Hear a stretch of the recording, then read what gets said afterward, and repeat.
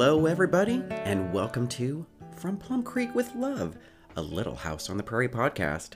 I'm your host, John Hernandez. It's strange how taste buds change over time. Alright, well, maybe it's not, but years and years and years ago, when I really first started to drink coffee, I hated it. I hated the flavor. I hated everything about it except for the buzz it gave me. So I spent, of course, extra dollars to make that coffee a more palatable flavor. I went from mochas to lattes, adding extra flavor into it just so I could avoid that taste of coffee. Well, of course, after time and realizing I would like to spend my money elsewhere, I just dropped it down to getting a regular coffee with some cream and some additional flavoring, usually vanilla or caramel. And then after a while, it turned into the sugar-free options of vanilla and caramel. Eventually, I just dropped those off to the side as well and just stuck with cream. But now, if I'm at home and there's no cream around, I don't care. In fact, over the last week or so, even having the cream around, I don't care. For some reason, out of nowhere, I'm just really enjoying the taste of a black coffee. You know, it makes me feel a little like Charles Ingalls, because I'm pretty sure back in those days, in the Prairieverse, they had no creamer either. And with that being said, let's get started on today's recap.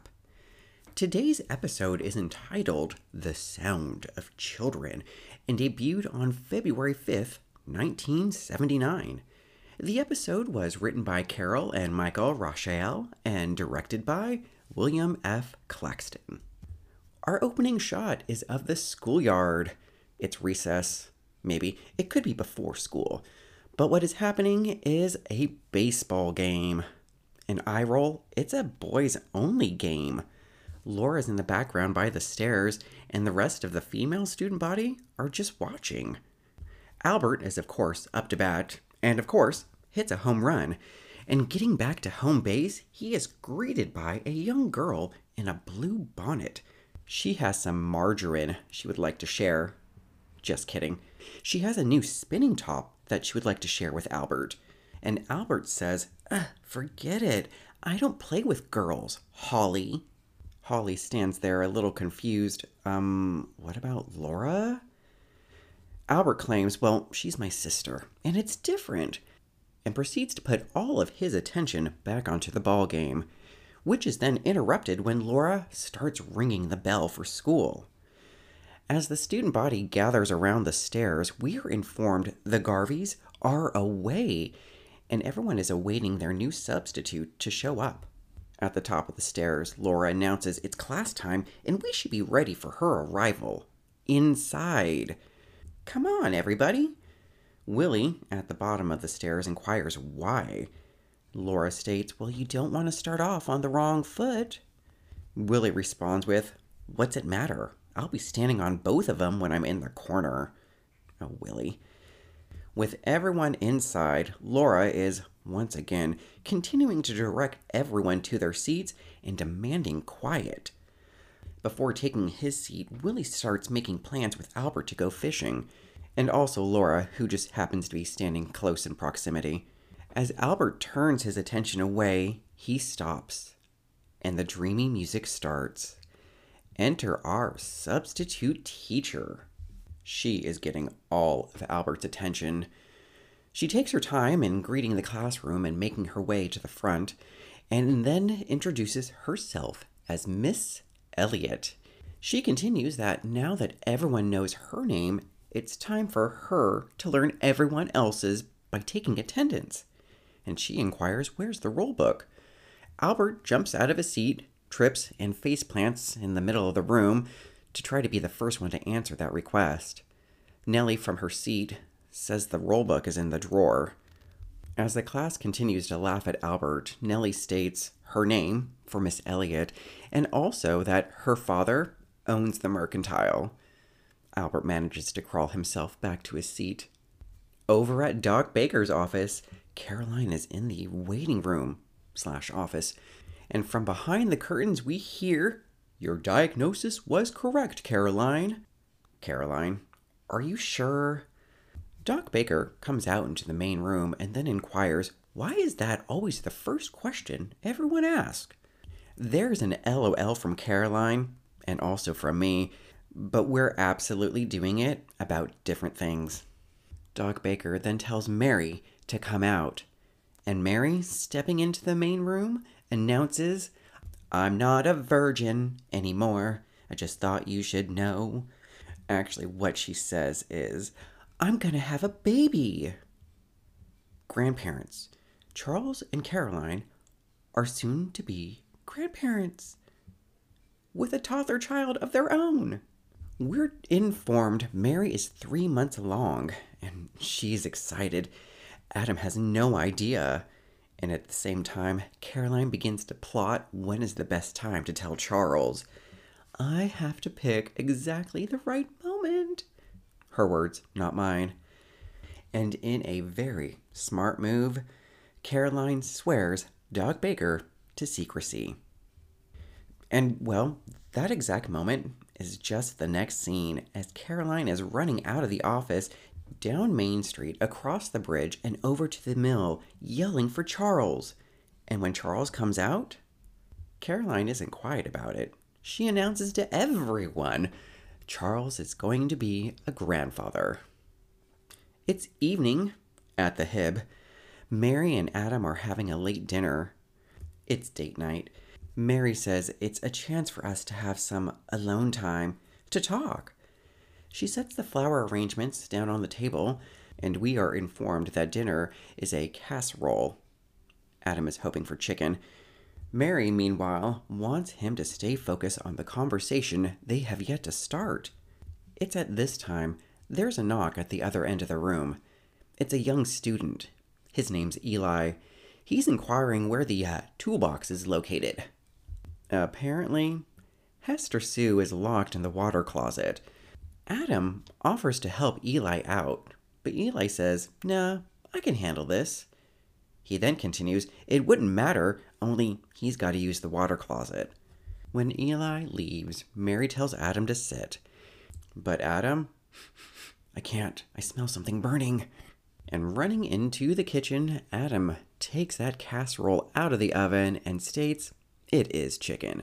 And bringing it back to the table and having a seat, Mary is ready to start that conversation until, once again, Eli has returned, this time with the doorknob in his hand.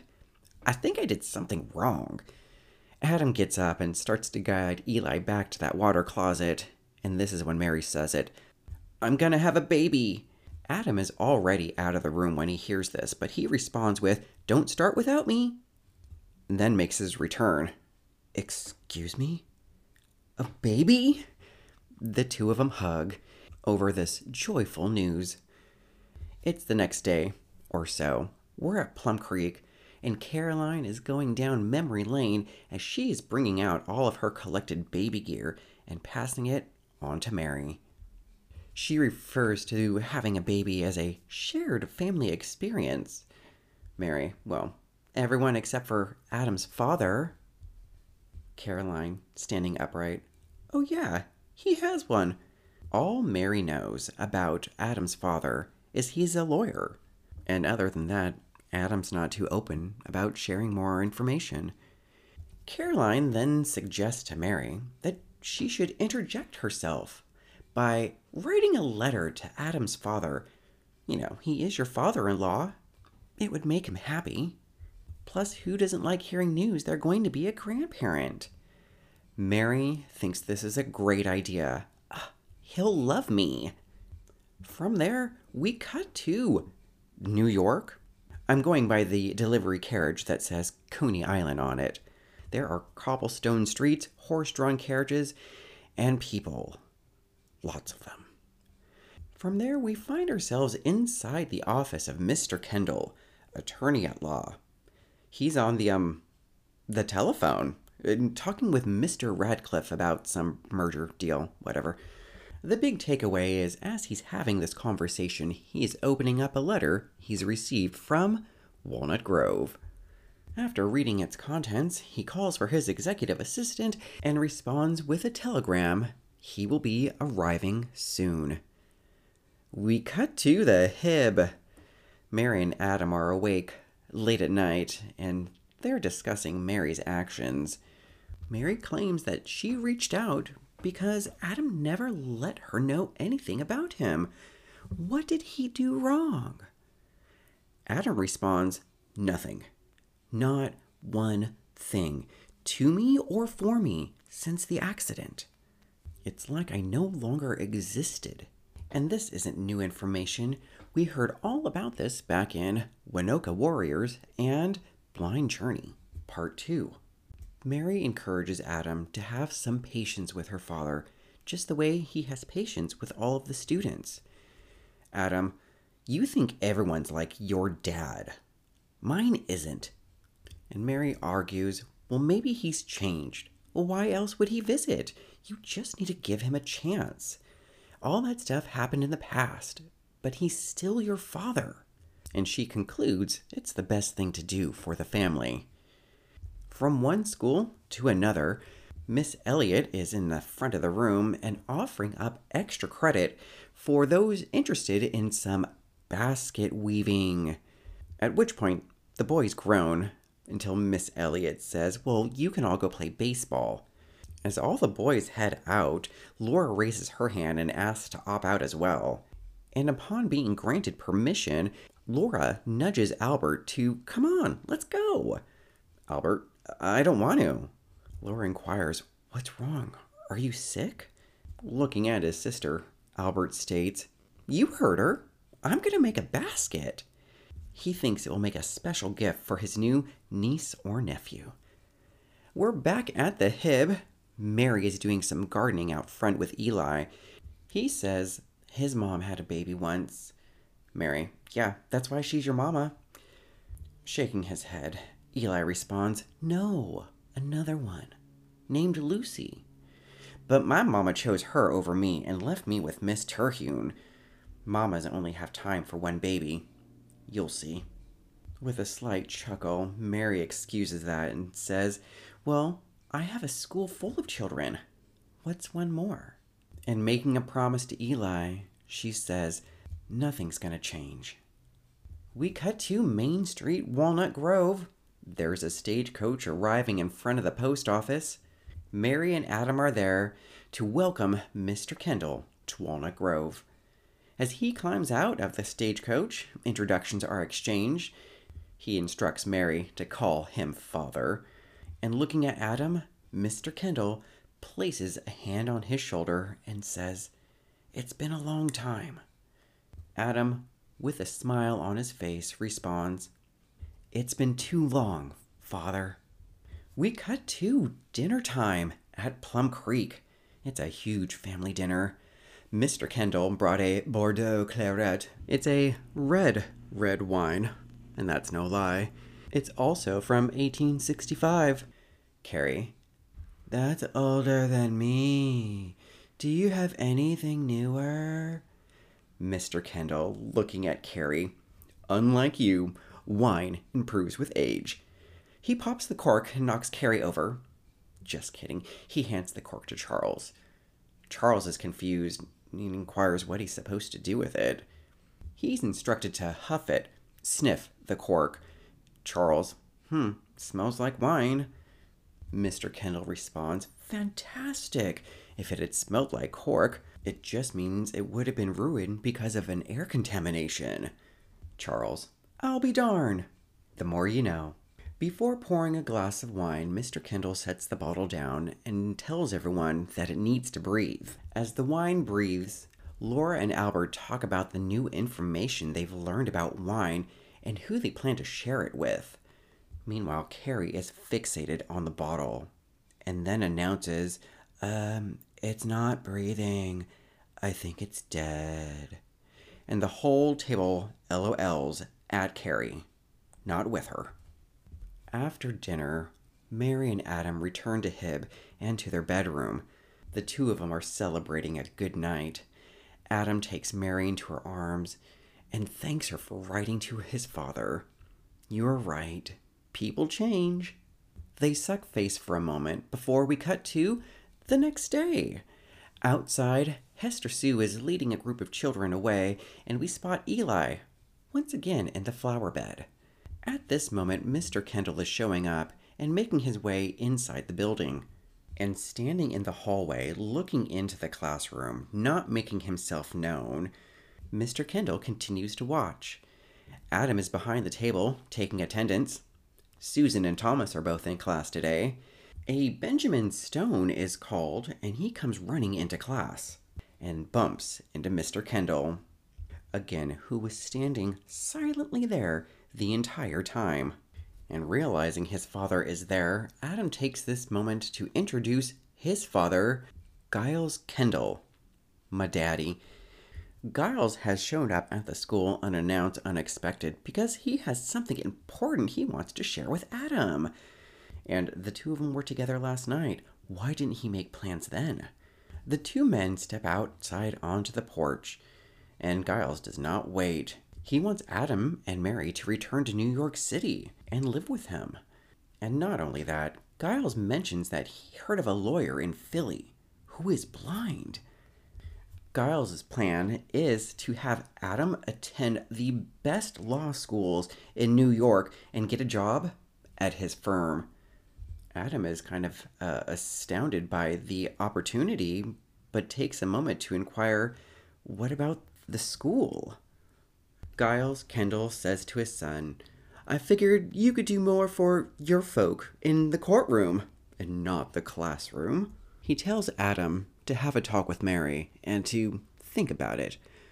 I owe this to you. And just as he's about to exit, he invites himself over for dinner that evening. And as Giles Kendall leaves the Hib and Adam heads back inside, the camera moves to poor Eli, who's having a moment of abandonment once again. We are back at the school. Baseball is once again being played outside, and that basket weaving is occurring on the inside. Miss Elliot is going around and checking on everyone's work, and that's when Nellie steps forward and presents hers. I'm all done, Miss Elliot. And it is one fancy looking basket. It's such great work. That's until Miss Elliot flips it and reverses it, the basket that is, to reveal a price tag on the bottom. And this is not the first time one of the Olsen children has tried to pass off work that wasn't their own. Looking around the room, Nellie Olsen calls this all silly. I don't get it. Why make a basket when you can just buy it? Restraining herself from rolling those eyes and delivering it with a smile, Miss Elliot says Nellie is missing the point. She then leaves to check in on Albert and his basket, which is bigger than him. Miss Elliot reveals that she's never seen a basket equal to this one. Albert continues his work. We cut to Charles at the mill, and Mr. Kendall is coming in the scene for a visit. And he's cutting straight to the point and tells Charles his plan about bringing Adam and Mary to New York City so Adam can attend law school and become a lawyer. Oh, and how he's going to pay for it all. This is when Giles Kendall then tries to get Charles to convince Adam to accept this offer. Charles is not the person for the job, seeing how he just got his daughter back from Winoka. In fact, Charles says, it's not my place. Giles Kendall informs Charles the city is the best place for a new life to be born. And not just because of the hospitals, but also because of the vast opportunities. Plus, my place is huge. Taking a sip of water, Charles exclaims that happiness is not measured by room dimensions. Giles Kendall inquires, does Charles want his granddaughter to grow up inside of a blind school? Charles takes the moment to explain his parenting style, that when his children are under his roof, they follow his rules, and he helps guide their decisions. But when they're on their own, they make their own decisions. He's not getting involved Well, Giles Kendall is not used to hearing the word no, especially from country folk, and he leaves in a little huff. It's evening at the Hib. We're there for that planned dinner, of course. Everyone is having a seat. At this time, Mary's been informed about Giles Kendall's offer. We're also told it's an open invite. Adam can take however long he needs to decide. At this moment, Giles Kendall pulls out a gift for Mary. It's a brooch, and he tells her it's a thank you for all that you've done, bringing my son and me back together, as well as making me a grandfather. He tells Mary to continue having a seat as him and Adam go fetch the meal. It's night over at the barn at Plum Creek.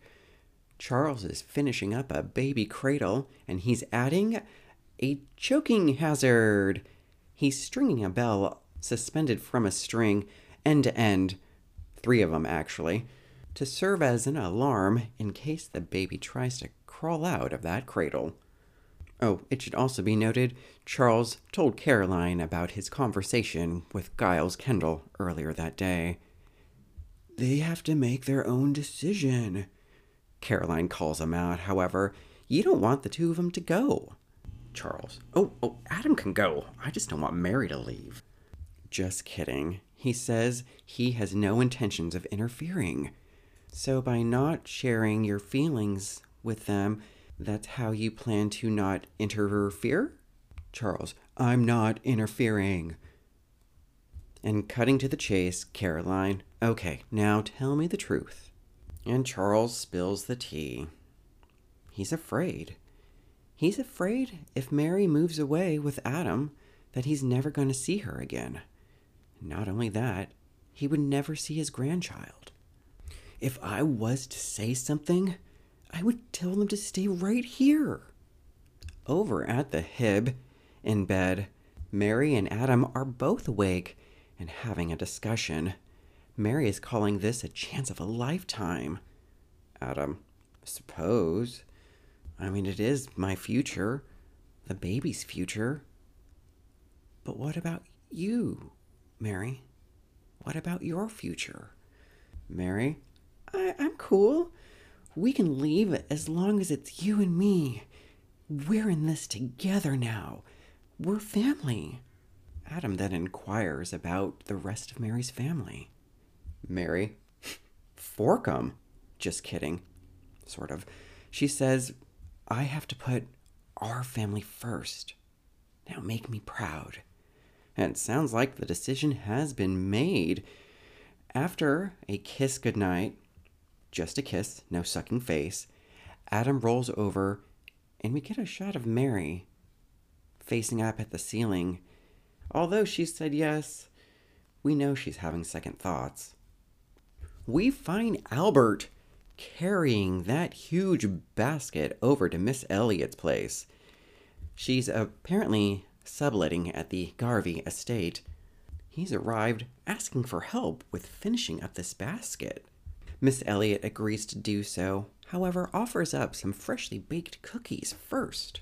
As Miss Elliot is retrieving a plate of cookies, Albert inquires to Miss Elliot if she's ever been in love, and how do you tell someone that you love them? Miss Elliot, with a smile, says it can be very challenging to tell that to another person, especially for a man. Fear of rejection, according to Miss Elliot.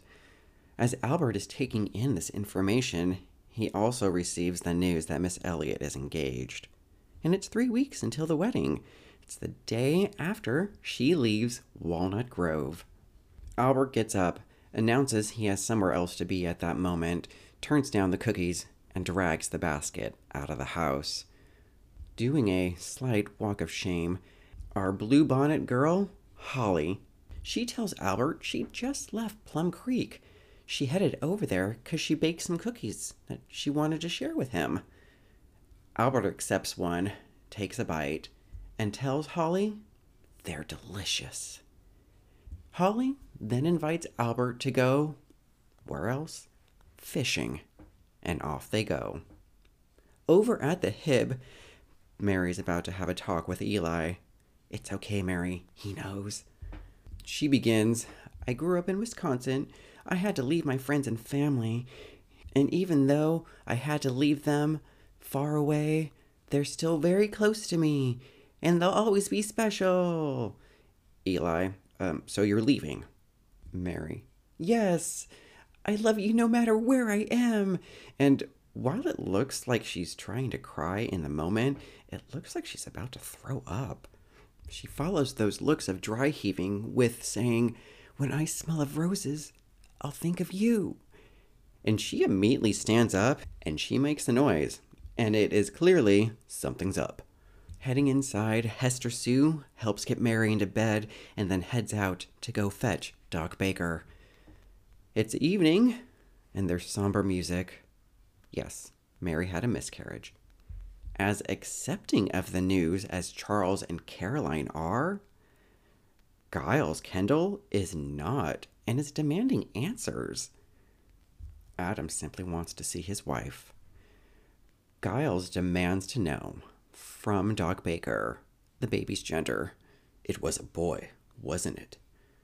Doc Baker delivers a slight nod, and Giles Kendall leaves. Doc Baker makes his way over to Charles and informs him he'll return in the morning to check in on Mary. Caroline continues to hold on to her husband as they both cry, and the music swells. Could be the next day. Caroline is attempting to spoon feed Mary. She's not having it. I'm not hungry. I won't see trees, or my baby's first smile, or even have the baby I was carrying. How much more am I supposed to take? Remember, Mary just turned 16 at the beginning of the season. Yeah, Mary's been through a lot. She tells Caroline to go away.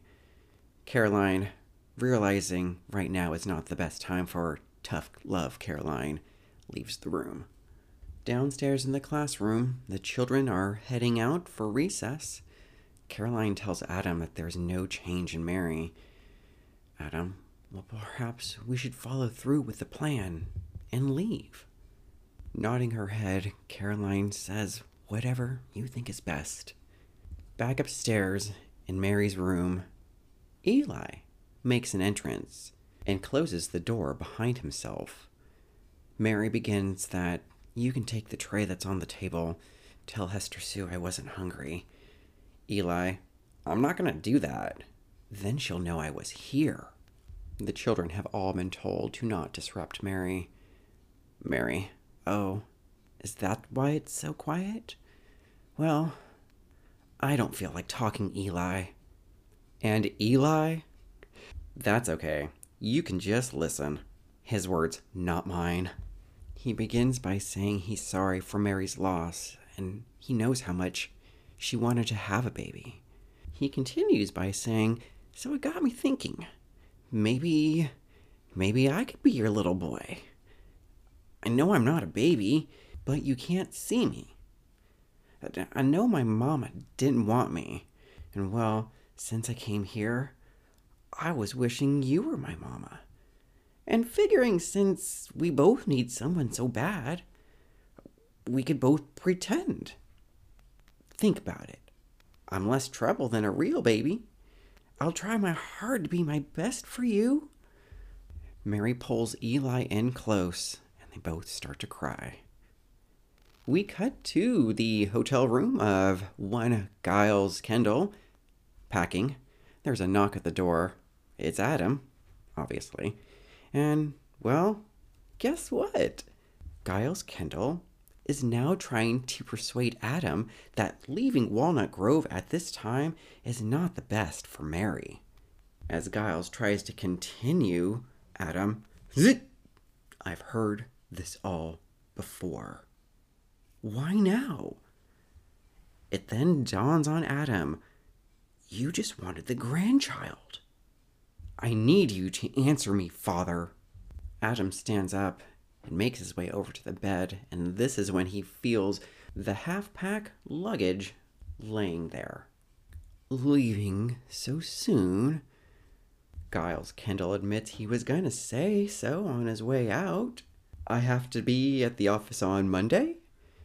Adam: I understand. You still can't stand to look at me, can you?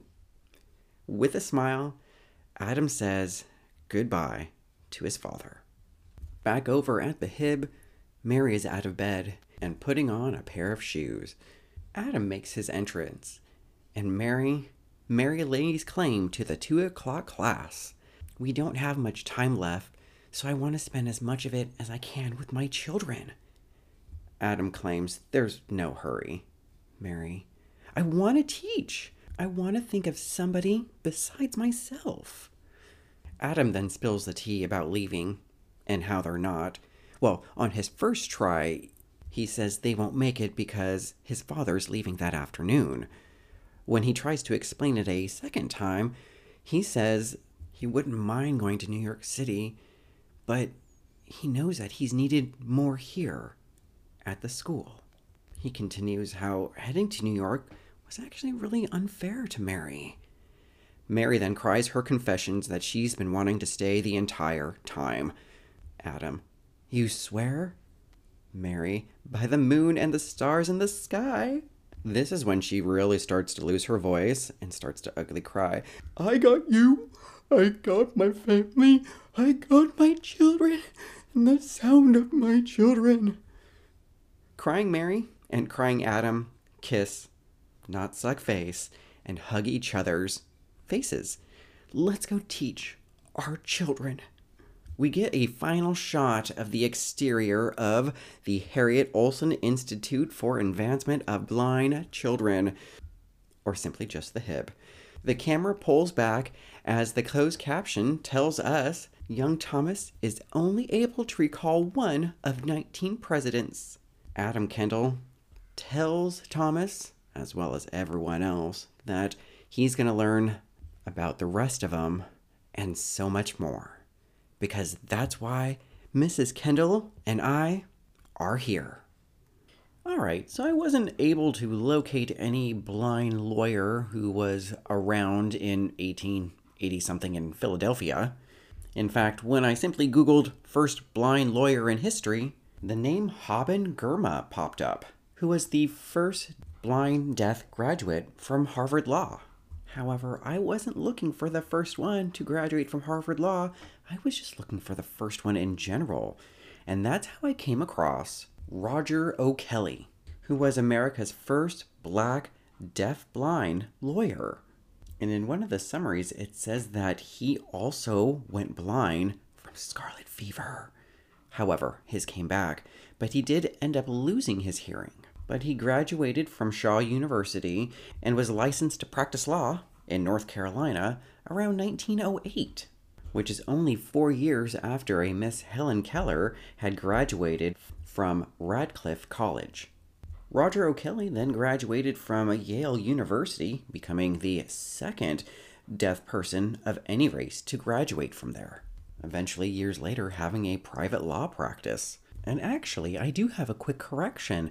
As I was going through the episode and trying to find content for that Instagram account that goes along with this podcast, I was quickly scrolling through the episode, and the part where Giles Kendall tells Adam about that blind lawyer, he says the lawyer's name is Mayer, Mayer. So with that bit of information, I went ahead and looked up blind lawyer Mayer. And I actually came up with something this time around. And it wasn't for a lawyer named Mayer, but for a sculptor, a German sculptor named Alois Mayer, who is famous for creating a sculpture entitled Blind Justice, which is a well-known sculpture that depicts a woman holding up a set of scales in one hand and holding a sword in the other, all the while being blindfolded. The sculpture itself is a representation of the Greek character Themis, goddess of justice. So thank you to mythopedia.com for some information about Greek goddesses, and a thank you to invaluable.com, mutualart.com, and askart.com, all of them which are mostly just auction sites that talk mostly about his art but not really about the man himself. So although Giles Kendall may not be referring to any living person, but at least we are all now aware of Mr. Roger O'Kelly. And thank you to the Washington Research Library Consortium.org, as well as deafchildren.org and DBpedia for your information. And with that, let's get to reviewing and rating this episode. Wow, what an episode. We had an episode that continued to push the story of the Ingalls forward. We were introduced to Mary in the pilot as a child moving into her tween years. And here we are. Mary is now a grown woman in the Prairieverse standards. She has a career. She has a husband. So, of course, the next thing for us to see is her to start a family. And I think it's rather impressive that instead of having an episode that is packaged up nicely and finishes on a high note, we don't get that here. And in this episode, we are presented with that possibility of losing a pregnancy. They're few and far between, but this is one of our Little House episodes where it's not always a happy ending. The plague, a soldier's return, the blizzard, my Ellen. And in all those other cases, it was something that was affecting the town or another citizen of Walnut Grove. But here, this is just a loss that only affects the Ingalls and Kendalls. This episode also introduced the idea of Charles and Caroline becoming grandparents. So they're moving up the ladder as well. And I know it shouldn't seem strange, hypothetically, if Mary had delivered the baby and it grew up side by side with baby Grace, growing up side by side with your aunt or uncle, which once upon a time, I did know someone who was actually 3 years older than her uncle. And what about our quote-unquote villain for this episode, Giles Kendall? I love that only after knowing Adam Kendall since the end of season 4 to now, and only hearing a little bit about his history, we actually get to see part of that history in the form of his dad, Giles, showing up. And unfortunately having to learn how uninterested he is in his son. And apparently he's not a patient man to realize that these two are definitely going to go at it again. I mean, try for it again. And it's not just the fact they're newlyweds.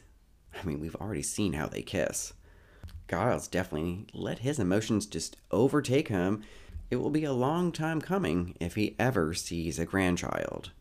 And then speaking of children, what was the point of the other storyline involving Albert and Laura? Or really just Albert? I don't know, since the last episode we didn't have to see him involved in any sort of love story, that he gets his own one here. And who knew Holly Hobbie was going to make a guest appearance in the Prairieverse? And what is happening to Laura, who is turning into Mary 2.0, but let's say more extreme? I mean, I know Mary was the nerd of the family, but now that she's gone, does Laura feel that she has to take her place? Or did she realize that that dream of becoming a teacher does require a little bit of work? Because in addition to all that schoolwork, she's now ringing bells and telling students when to have a seat. So it does seem Mary is having influence on Laura now becoming the school nerd. And again, there's nothing wrong with that. It's just we're seeing her change a little bit more from her childhood antics now. So everyone's growing up, except for Carrie.